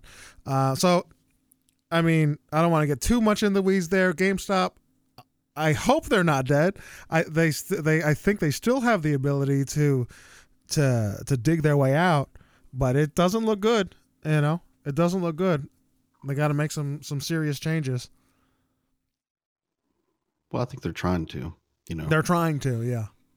I mean, they are. You know, they did enter a partnership with Complexity Gaming. You know, as far as their esports is concerned, that complex that they're putting in Texas, I guess. Right. So it's supposed to be a 11,000 square foot venue. So, I mean, that could be fun. Yeah, I mean, you know, I mean, they have to. I mean, it's you know, we talk about the game industry in itself as far as like marketing and how that's changing. It's changing for how people consume their games and the content that they get. You know, that's why streaming has become so popular and more of an avenue for people to you know, showcase games and stuff. So, right, they got to step it up. Why doesn't GameStop have their own freaking channel highlighting a streamer from different stores? You know what I'm saying? All across the freaking America. Bro, GameStop, come on. Give us a call, man. We have so many ideas for you. They could be hosting compared to the other guys. I'm cheap. That's right. What was that? They could be hosting in-store events. You know, if you set up some like gaming stations, you could have your Fortnite tournaments or your Apex tournaments or whatever. Bring people in, like give that community feel like you were talking about. Make it a destination instead of this refurbished resale center. So there's definitely things that you could do, but I do find it interesting. Like, you know, they are focusing more on merch. But like at my mall, I actually don't go to GameStop almost at all, but I go to ThinkGeek, which ThinkGeek is owned by GameStop. They have both of them in my mall, and then like it's always pretty busy in there, and people, you know, they have great stuff there, great, you know, figurines and shirts and memorabilia, and so I don't know. It seems like they're doing some good things, but maybe they just gotta pivot a little bit for sure. Right. I didn't know ThinkGeek was owned by GameStop. ThinkGeek is. Yeah, it's pretty cool, actually. Oh well. There you go. Yeah. Moving on, guys. We got a little tease. I'm not going to read this whole thing because it's significantly more detailed than I would go into. But Kotaku released an article that says that there is a tease for the next Assassin's Creed. At least we think there is in the Division 2. So I don't know if you guys know, but Ubisoft developers have been known to put teases for future games into their games, kind of similar to how Pixar puts references to their other movies within their movies. We saw this in Watch Dogs. I think we've seen it in some Assassin's Creeds maybe before, and then others as well. So anyway, if you go into one of the missions, let's see. Which one mission? I can't get in this article. It's too many words. Anyway, go into one of the missions, and you're in a hall that is advertising an upcoming play, an upcoming show. And if you look very closely at the image art for the poster, you'll notice that it is a Viking. and the poster has the word Valhalla on it, so obviously very Viking, but it's got a soldier or warrior of some sort standing there holding a spear in his left hand, and in his right hand he's holding an artifact that looks strikingly like the Apple of Eden, which is a very, very significant piece of the lore of Assassin's Creed. And so there's nothing to say that it is. It definitely could not be that, but it also definitely could be the Apple of Eden, making this a tease for the upcoming Assassin's Creed being Norse themed, which would be really freaking cool.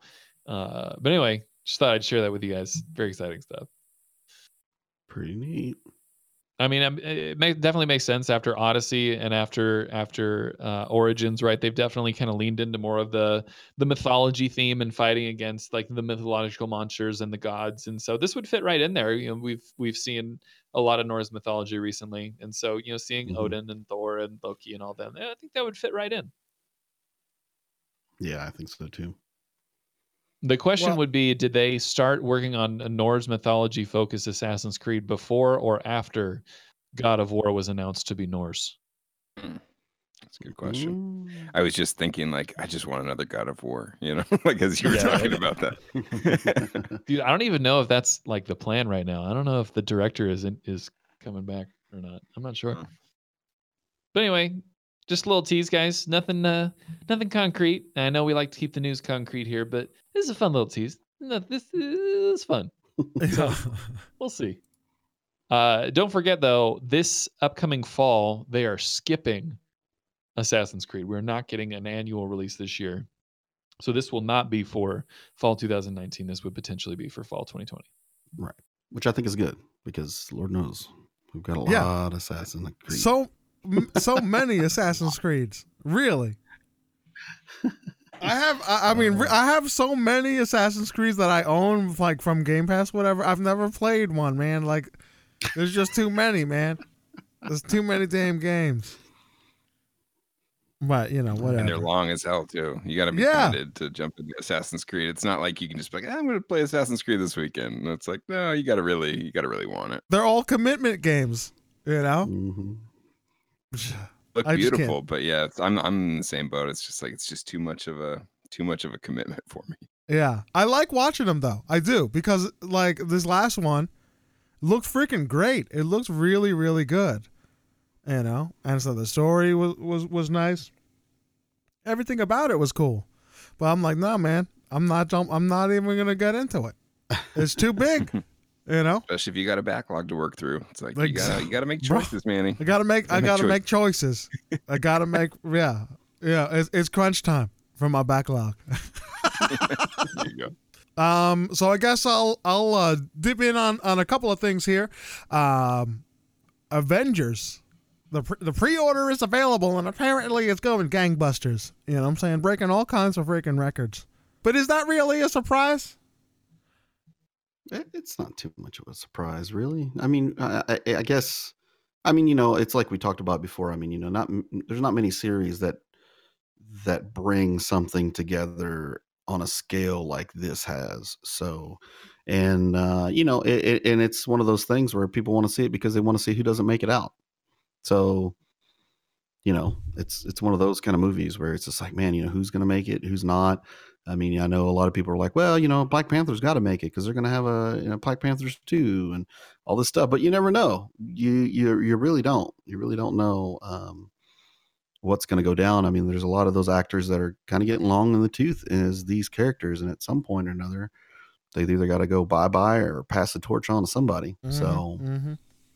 So, it'll be interesting to see it.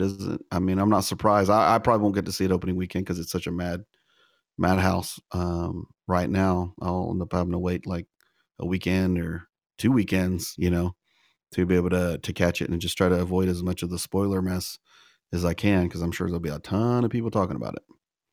Oh yeah, I have no doubt. Ty, when we were talking about this off podcast, you said the number of movies. How many was it? Something like 21 movies. Yeah, freaking 21 movies, a couple shows. All leading up to this. Oh, there's something like 10 movies in the Avengers, right? I said 10 plus, bro. I stopped counting a long time ago. Yeah, it's a lot. Much, it's a lot. And each one has their own individual story, but there's the bigger story within that story that it didn't really focus on that until these last like maybe 5 or 6 movies where people are like, wait a minute, this is getting to be something bigger that's connecting all these other movies. So when you go back and you watch them and you're like, oh crap, there was a little tidbit there that was leading on to that moment that you didn't realize it at the time, but now when you go back, you're like, oh wow, so it's pretty cool how they did that. Very, very comic book-esque. I mean, that's what they do in regular comics. So it's nice to see that in the format of a movie, at least for me anyway. I like that aspect of it, So, but yeah, it's gonna be crazy, man. Endgame. Word. I think it's just so crazy how this is the culmination of a decade of movies and how that has never happened before. And you think, what was I up to when Iron Man came out? The first one, it was just like good, like so much time has passed, so many movies have happened, so much has taken place within that universe, and it's like, what other universe, what other cinematic world, what other story set or book set, and like how can this could this ever be topped? Could we ever get anything like this again with any other story, right? Because I mean maybe Harry Potter kinda. But I mean, that's not nearly as many movies, right? Lord of the Rings, obviously not as many movies. I mean, all the major stories usually wrap up significantly quicker, and decades, 21 movies, bunches of shows, shorts. Like, there's just so much that we have going basically towards this last movie. I mean, this is kind of a side topic. I have a coworker who started dating a guy recently, and she has never seen an Avengers movie. She's never watched a comic book movie ever. It's just not on her radar. She's not worried about them. She doesn't dislike them. She just has never watched them. And the guy that she's dating is all about that base. He's one of us, man. And so he's trying to like introduce her to all this stuff. And so she's coming back to us at work and she's like, guys, help. Like, I need help figuring out what the hell is going on with all these movies, because she's just so grotesquely overwhelmed, and it's been so fun trying to like walk her through and basically look at this all through fresh eyes. And it's so interesting just wrapping your head around like, cool, like, yeah, like, the story here is pretty straightforward, but there's years of story writing on this one movie. It's really hard to put that into scope for someone who has been out of the loop for, like I said, the last decade. It's crazy. Well, the crazy thing is in the comic book realm, this is just one little storyline. Like, dude, it's so wild. This is just just one storyline. Whereas, like, there's so many different directions they can go and take these characters in so many different ways, and so many other characters that they can bring into the mix. It's kind of mind-boggling. But I mean, it's kind of cool at the same time, because you're just like, man, when they get done with this, what are they going to tackle next? Well, my question about that is how many other characters within comics, whether Marvel or DC, how many others besides the ones that make up the Avengers and the stories around them have the carry power of something like Iron Man or Wonder Woman or Captain America? Like, these are obviously very pinnacle characters for those comic books. Do you think there's other characters and lines that are going to have that kind of staying power or have that recognizability? Well, obviously there's really not a symbol like Superman or Batman anywhere else. Well, I mean, you've got, so you got the X-Men. I mean, I know that they've had movies with the X-Men before, but I have a feeling that once it's all said and done, once the Dark Phoenix has reached its moment, I wouldn't be surprised if they reboot that franchise. Oh, 100%. Just because it is just as beloved as the Avengers, and they can go into a whole another gambit, if you will, of other storylines. You also have the Fantastic Four, which is something else that they just reacquired. that are also very well known, very well established in the comic book world as one of the oldest teams, if not families, in comics. So being able to rehash that, I mean, there's so many different ways to spin it.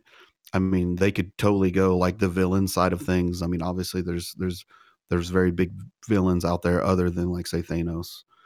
You know, there's just like, it's crazy to think how much there is, but there's tons. You know, I tell people all the time that have only been around for just the cinematic universe. You know, like, yo, this is just a small piece. This is just a snudge. You know, compared to the whole universe itself. There's so many different.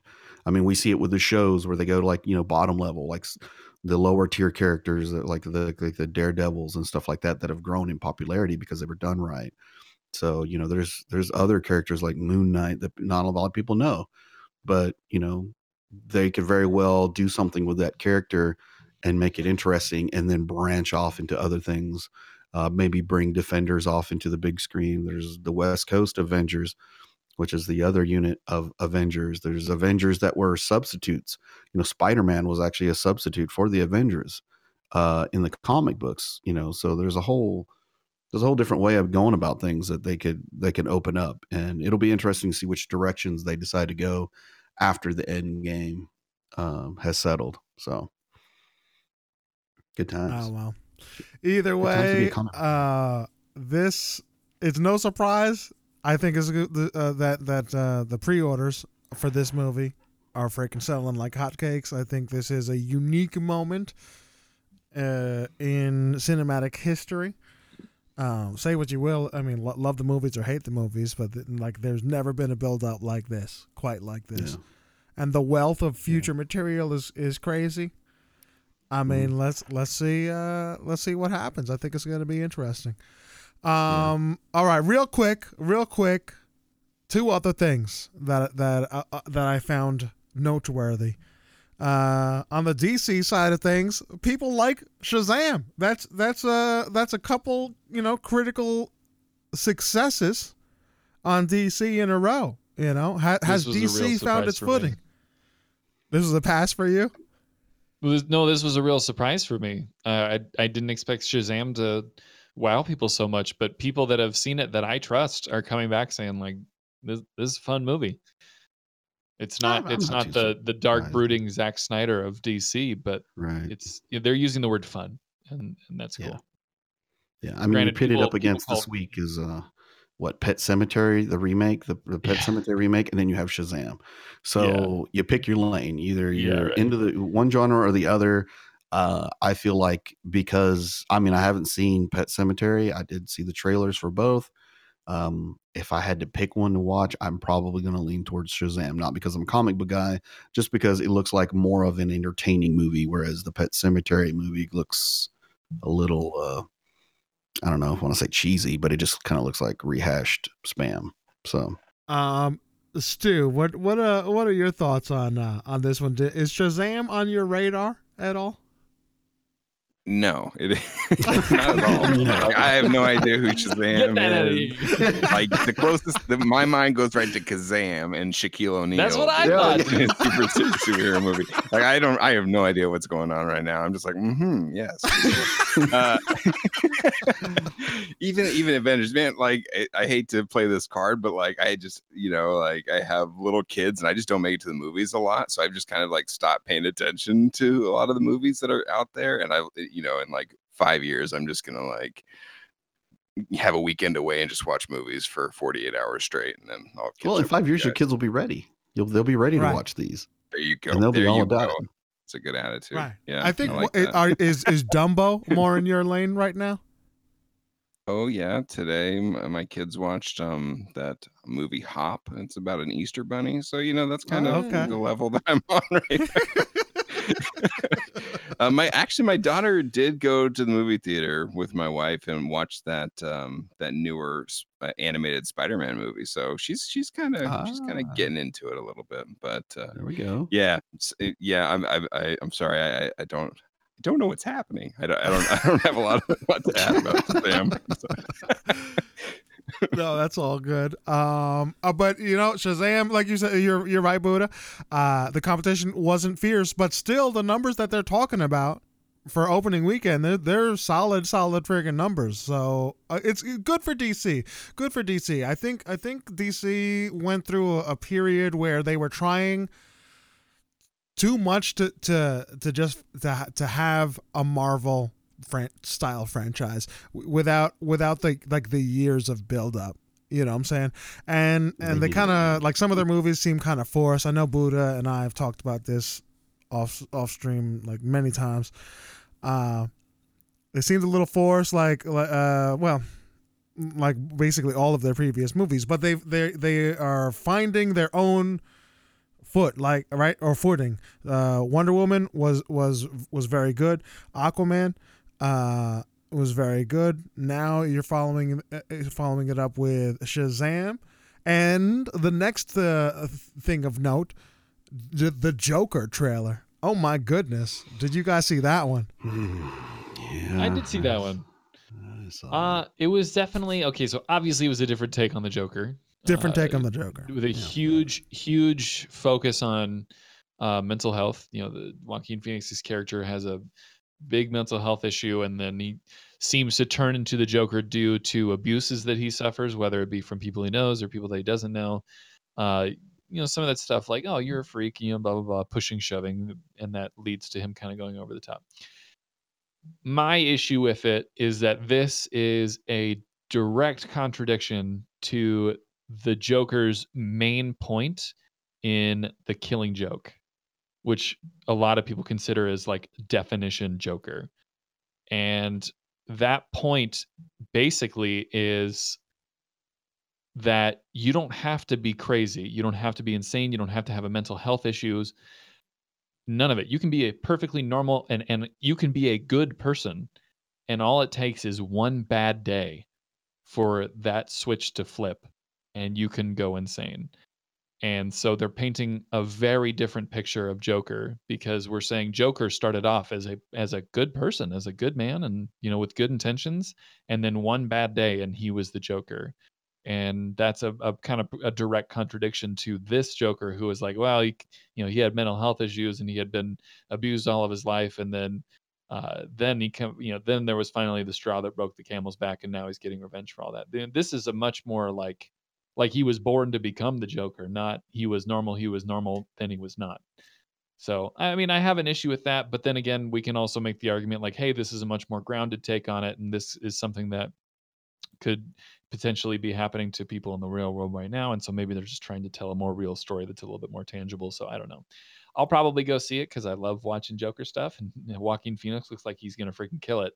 But I think those going into it looking for like the classic, Mark Hamill Joker are going to be very disappointed. And I think that's Buddha. Because did you hear? I am, and I'm not, because I like Phoenix. I like him as an actor, so I feel like he can pull this off, right? Yeah. So totally. I have that aspect. I feel like he can do a good job with it. From what I saw the trailer, it looked clean. It looked good. I just don't know how I feel about there being a Joker without a Batman. And granted, they didn't show anything in the trailer, so who's to say there isn't one? But I feel like a lot of the dynamic between Joker and Batman, I feel like they go hand in hand. They didn't always in the beginning, and there's been different versions of the Joker a few different times, whether you watch like the cartoon, the animated series, or via comic book, where they will do different timelines. And they've done that with Batman himself also.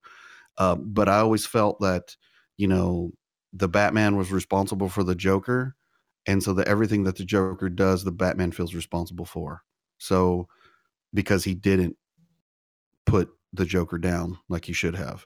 So everything that the Joker does from here on out is basically a slap in the face of Batman throughout their stories. So that's why I feel like it's really hard for me to see a Joker without some form of Batman pushing it over to that edge, you know what I mean? And then vice versa, Joker doing it to Batman in a sense, whether he realizes it or not, that's Batman's burden, I guess, is what the Joker is. So I feel like it's really hard for me to digest that, without that dynamic there. I mean, I feel like it's too easy to just go, oh, this person was, cuckoo for Cocoa Puffs, and we're going to slap him around a bit. And then one of these times he's going to have a bad day, and he's going to be like, what was that Michael Douglas with Breakdown or Breaking Point, where he just goes off.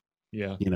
And I feel like that's just too easy. Like, I feel like the Joker deserves to be something that's more dynamic and more diverse and a little bit more complex, because in a way the Joker is very complex. He's a character that in comic books doesn't have a superpower, but he's considered a supervillain. He's, you know what I mean? He's not somebody that's, supposed to be a mastermind, but yet he's considered one of the top villains of all time. So he was one of the most recognizable villains, even more so than Thanos or anybody on the Marvel side. Marvel does a good job of being like the best overall, but as far as villains are concerned, the Joker is universally known, through everywhere. So I don't know. I'm really torn about it. Like, I liked what I saw in the trailer, but I'm really hoping that it does more justice. Not just, face value. So I'm just going to say, because I'm not a big comic book dude. You know what I'm saying? I'm a casual nerd on pretty much everything that there is in nerddom. You know what I'm saying? But so I guess my take is more normie, I suppose. But I looked at this. I love Joaquin Phoenix. I think the trailer itself was so well done. I just love like the visuals of it. I love how they introduced the music and the sound effects, which denoted the psychological fraying, right, of the character. I just thought that as a trailer, freaking beautiful, right? As a movie, I'm definitely excited. I love the Joker. Again, I think the Batman universe and Joker is in my eyes is like the best, right? It's the best comic world is within like the deeply flawed Batman hero, and then you have to have like an even crazier group of villains, and that's why I like the whole Batman thing. I'm interested. I can't wait, man. I can't wait. I'm gonna be all about it. He's got to be a better Joker than Leto. That's one of the main things. Like, I got to have a better Joker than what Leto did in Suicide Squad, because that, without any real context as to why he was the way he was just a train wreck. It was rough. I think that there is context for the Jared Leto Joker that we will never see because they didn't build it up properly. That's my. I watched the extended cut in hopes that was in there, but it is not. It's not. Yikes! But it is what it is. Hopefully it'll be good for comic book sake. Go ahead, Stu. Super aligned with you, Manny, just as like a casual fan. Like I love that trailer.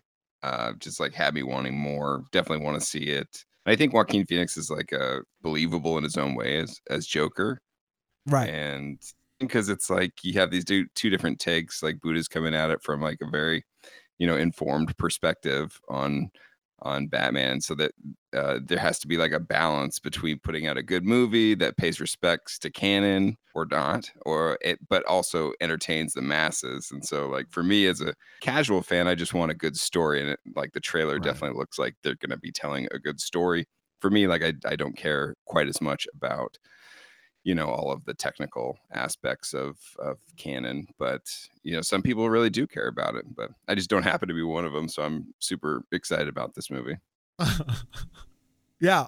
I mean, regardless, I'm saying it. And I think regardless, is going to be a more acceptable Joker than what is it? The Jared Leto. Although I personally liked the Jared Leto Joker. I think he got, he got a bad rap. I think my heart just fluttered. Oh my God. I think the Jared Leto Joker was actually, and Booty, you can tell me which story this came from. But when Joker actually killed or not killed, but like almost killed Robin, and then he ended up becoming the Joker. There was like a freak. I remember watching it as a kid. The 90s Batman cartoon movie. Freaking yeah, crazy, I think that was just a side story because one of the stories that he actually kills Robin, and that's why Batman doesn't want a sidekick anymore because he doesn't want. Yeah, but see, he that would want to be responsible. I think that was part of it. I really do. I think because the Superman v Batman version of Batman was way harder. Like killing people, man. He was going in. You know what I'm saying? And so in my eyes, something happened to this Batman. Something profound that really made him cold and hard. And then you saw like the Robin outfit with freaking bullet holes in and everything, and the ha, the Joker spray paint. Something terrible happened, and then you have this Joker. Like, I think that's what happened, but they never got a chance to really show it. They probably wanted to show it in another movie, but it got panned, and they had to change directions. But whatever. I think they should have went with the version of where in the comic book where basically the Joker gets Lois Lane killed while she's pregnant with Superman's baby. And so Superman decides that enough is enough of the Joker and his shenanigans. And so he puts an end to the Joker by punching a hole through his chest. And that is what prompts Batman to decide that he has to do something about Superman. Because at that point, Batman is very don't kill nobody type of thing. Right. But then when Superman does that, he realizes that Superman has gone over the edge, and that's what causes the conflict between Batman and Superman to have them go at odds in the comics. So that would have been a very better movie. I mean, we always talk about how DC is very dark, and and those are kind of things you're like, whoa, that's crazy. How could right. like nobody kills the Joker. I mean, not even Batman goes that far where Superman's like enough's enough. And it's a very like one of the coolest scenes in comics where it's just like, nope, that's it, enough. Well, that's it's as far as I'm concerned, let DC embrace the darkness. You know what I'm saying? Just go for it. They should. They gotta go. They gotta pick a lane. They need wins. They need wins. Shazam's a good start. I mean, Captain Marvel. I think they've finally hit the billion club. So and I want to say Aquaman did the same. I want to say Aquaman hit the billion club. So. So they need that. I mean, Shazam is good. Hopefully, Joker is going to be good. So we'll see. We'll see if that's what happens. But all right, Ty, what we have? I mean, we ran way longer than we had initially intended. But Ty, there was some interesting things that we wanted to talk about. Go ahead and give us the breakdown there. What happened this week? Just kind of a quick touch on this because like Manny said, we're really backed up for time here, and we could dive in for the next 45 minutes about this, but we're not going to today. Another podcast. On the notes for this podcast, guys, I want you to go to thehardcorecasuals.com and click on the notes for this episode. We posted a number of links under the discussion section under the title Anthem Development Woes, with a Kotaku link, a BioWare link, and a number of Twitter links. And we kind of consider at least the Kotaku link in particular a sort of required reading, I guess is kind of the word to use. But anyway, Jason Schreier from Kotaku is widely considered one of the best investigative journalists within the gaming business. He's released an entire book about interesting stories from the gaming industry about how certain levels of development may have had their issues and how developers got through it. Anyway, he released what would be equivalent to an entire chapter of a book about basically what happened with Anthem. So as with a developer as big and with as wonderful of a history as BioWare, how does a company like that come out with a game like Anthem that, while it's fun to play, has some very objectively bad holes in it, have some very serious issues with how it was created, with how it was presented, with a level of content, with the quality of work. They're like, and I've spoken the praises of the game just because I enjoy playing it. But like I said, objectively, there are issues with that game that are pretty frustrating and a little confounding in how they made it into the final build. And so this story takes us from 6 years ago when the game started in pre-production all the way until release. And the very, very, very short version was pretty succinctly put into one sentence or in one little section here. And he says, they talk a lot about the 6-year development time, but really the core gameplay loop, the story, and all the missions in the game were made in the last 12 to 16 months because of the lack of vision and total lack of leadership across the board, says the developer. And so there's a number of just really shocking, very surprising, and really big missteps made by BioWare itself. A lot of people wanted to put this on the shoulders of EA, but really this was an internal struggle for deciding what kind of game this wanted to be. This was a struggle with technology, trying to use the Frostbite engine that is used within EA companies so they can avoid licensing fees. And a number of other issues, such as developer mental health and crunch and expectations and all the sorts. It is a long article. It is a 20 to 30 minute read if you read straight through. So if you want to break it up, please do. But if you ever wanted to know how a game like Anthem could exist, I urge you to read it, because in tweets following the release of this, Jason Schreier actually followed up and says, many other developers have reached out to me and said, replace the name BioWare with my studio, and we're having the same issues. And so it's understanding what happened with Anthem may paint you a very clear picture of just how what the current state of development is within the industry. And so maybe it'll help a kind of peek behind the curtain with what people who are quote unquote living the dream are dealing with in their jobs. So anyway, I highly recommend you look at it. Like I said, there's so much more we could talk about because it's just so long and so interesting and so in depth, but we're not going to for time. But please go check it out. And if you want to talk about it more, or if you have questions about it, please feel free to shoot us a note on socials at the Hardcore Casuals Twitter, or any of us personally, or leave a comment on the notes for this podcast. We'd love to hear from you. So please. Word. Word. Buddha, we're pressed for time. We're pressed for time. Oh man. Pressed for time. Yeah. Let us why don't you go ahead and walk us down what you got going on for the deals and whatnot. What's going on? All right. First off, this is an unverified rumor, but what would you think of Xbox Game Pass Ultimate, where you had Xbox Live Gold plus Xbox Game Pass for $14.99 for one low price? Yeah, one low price. That's an unverified rumor, but very interesting nonetheless. You know why I would be all like over that? It myself. Because if you buy 12 months of it, you get it for even cheaper. Yeah, right. I would like that a lot. Heads up, I'm in. So yeah, right. I mean, who here actually pays $10 a month for Xbox Live? No one, because we buy it, in 12-month chunks, and you get it on eBay for $40, and it's like sick, cool. And then you do the same thing for Game Pass. You get it when it's on deals, and so we're going to do the same thing here. It's going to be even cheaper. That's a win for everybody, dude. Oh yeah. So speaking of Game Pass, what we have leaving this month, they haven't made any announcements of what we're going to end up getting in May, but right now, Homefront, the Revolution, Ollie Ollie 2, XL Edition, Outlast, Sheltered, Sonic and Knuckles, and Unmechanical Extended will be leaving at the end of the month. So if you hadn't had a chance to play those games or check them out, now's your time to shine this month, and then they're going to be gone. Our Games of Gold, we talked about it already. Last podcast, the Technomancer is out along with the Xbox OG Star Wars Battlefront. Our PlayStation Plus, Conan Exiles, and The Surge are your free games of the month.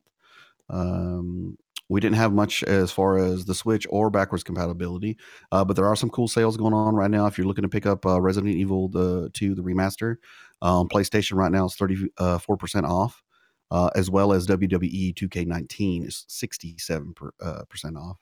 And we talked a little bit about Borderlands and how cool that the Borderlands 3 is going to be. If you want to pick up the Handsome Collection, it's going to be a whopping 75% off on PlayStation. Nice. On Xbox, if you're into those horror indies, me and Manny are really big into it. You can get up to 75% off on that sale on Xbox. Some of the highlights is Friday the 13th. You heard me and Manny talk about it quite a bit. That's a big whopping like $4.99, I believe, is the price for that. You got Dead by Daylight also on that sale. Outlast, since it's leaving the Game Pass, it's on sale. And another first-person horror survival, Soma, is on there as well. There's an interesting sale on the Switch, the Fury Freedom Update sale. So basically, if you're not familiar with Fury, it's a really cool bullet hell slasher game. Really cool graphics. If you like that pixelated action, and then really, really dope soundtrack as well. But they've got an update that's going to be providing more options and more game modes. And because of that, they're doing a sale on the game. So I think right now it's normally like a $19.99 game. It's on sale for $8.99 on there. Our new games that are going to be coming out on the 9th, Phoenix Wright, Ace Attorney. It's going to be coming out on all platforms. And Shadowgate Remake is coming out on the 11th. So for those fans of old school Shadowgate, it's supposed to be new puzzles, a new look at things, updated stuff. So it should be pretty neat. And that's what I got for this month. Yo, let me just say, guys, some of those games on sale, those freaking horror games, bro. Outlast, fantastic horror game, a freaking classic, man. Friday the 13th is, guys, if you get it, go to the hardcorecasuals.com/Discord, jump on in and say, hey, I have Friday the 13th. You know what I'm saying? Let's get some games going. And yeah, I'll jump on in. I love that game. It's great playing with people, so if you can get a group of 8, ideally, so much fun. So much fun. Either way, a lot of really good deals going on in the world of gaming. I think that's really cool. Mm-hmm. And unfortunately, I think we're gonna have to skedaddle. Stu, where can we find you? Hey. Where can the people are saying we want more Stupendous? Where can we find you? They can come find me at mixer.com/stupendous. Just normal spelling of that. And also on Twitter @stupendous or Instagram @stupendous_live. Those are good places to find me. You know what else you can do? You can go to thehardcorecasuals.com/podcast. You can go on to episode 35 of the podcast notes, and you will see Stupendous. The links right there. And of course, the Discord, the hardcorecasuals.com/Discord. Stupendous frequents that Discord, along with a plethora of other amazing Hardcore Casual stream team members, and just an all in all swell community. So hop on in, say hi, don't be shy. We can't wait to hear from you. If you're listening, you're like, hey, I'm kind of digging what these guys are doing. I wouldn't mind supporting the cause. Well, you can do so at thehardcorecasuals.com/Patreon. That is thehardcorecasuals.com/Patreon. Hey, I'm not going to stop you if you feel it in your heart. We'd appreciate it. But until then, guys, see ya. Peace. Excelsior, you moes. Bye.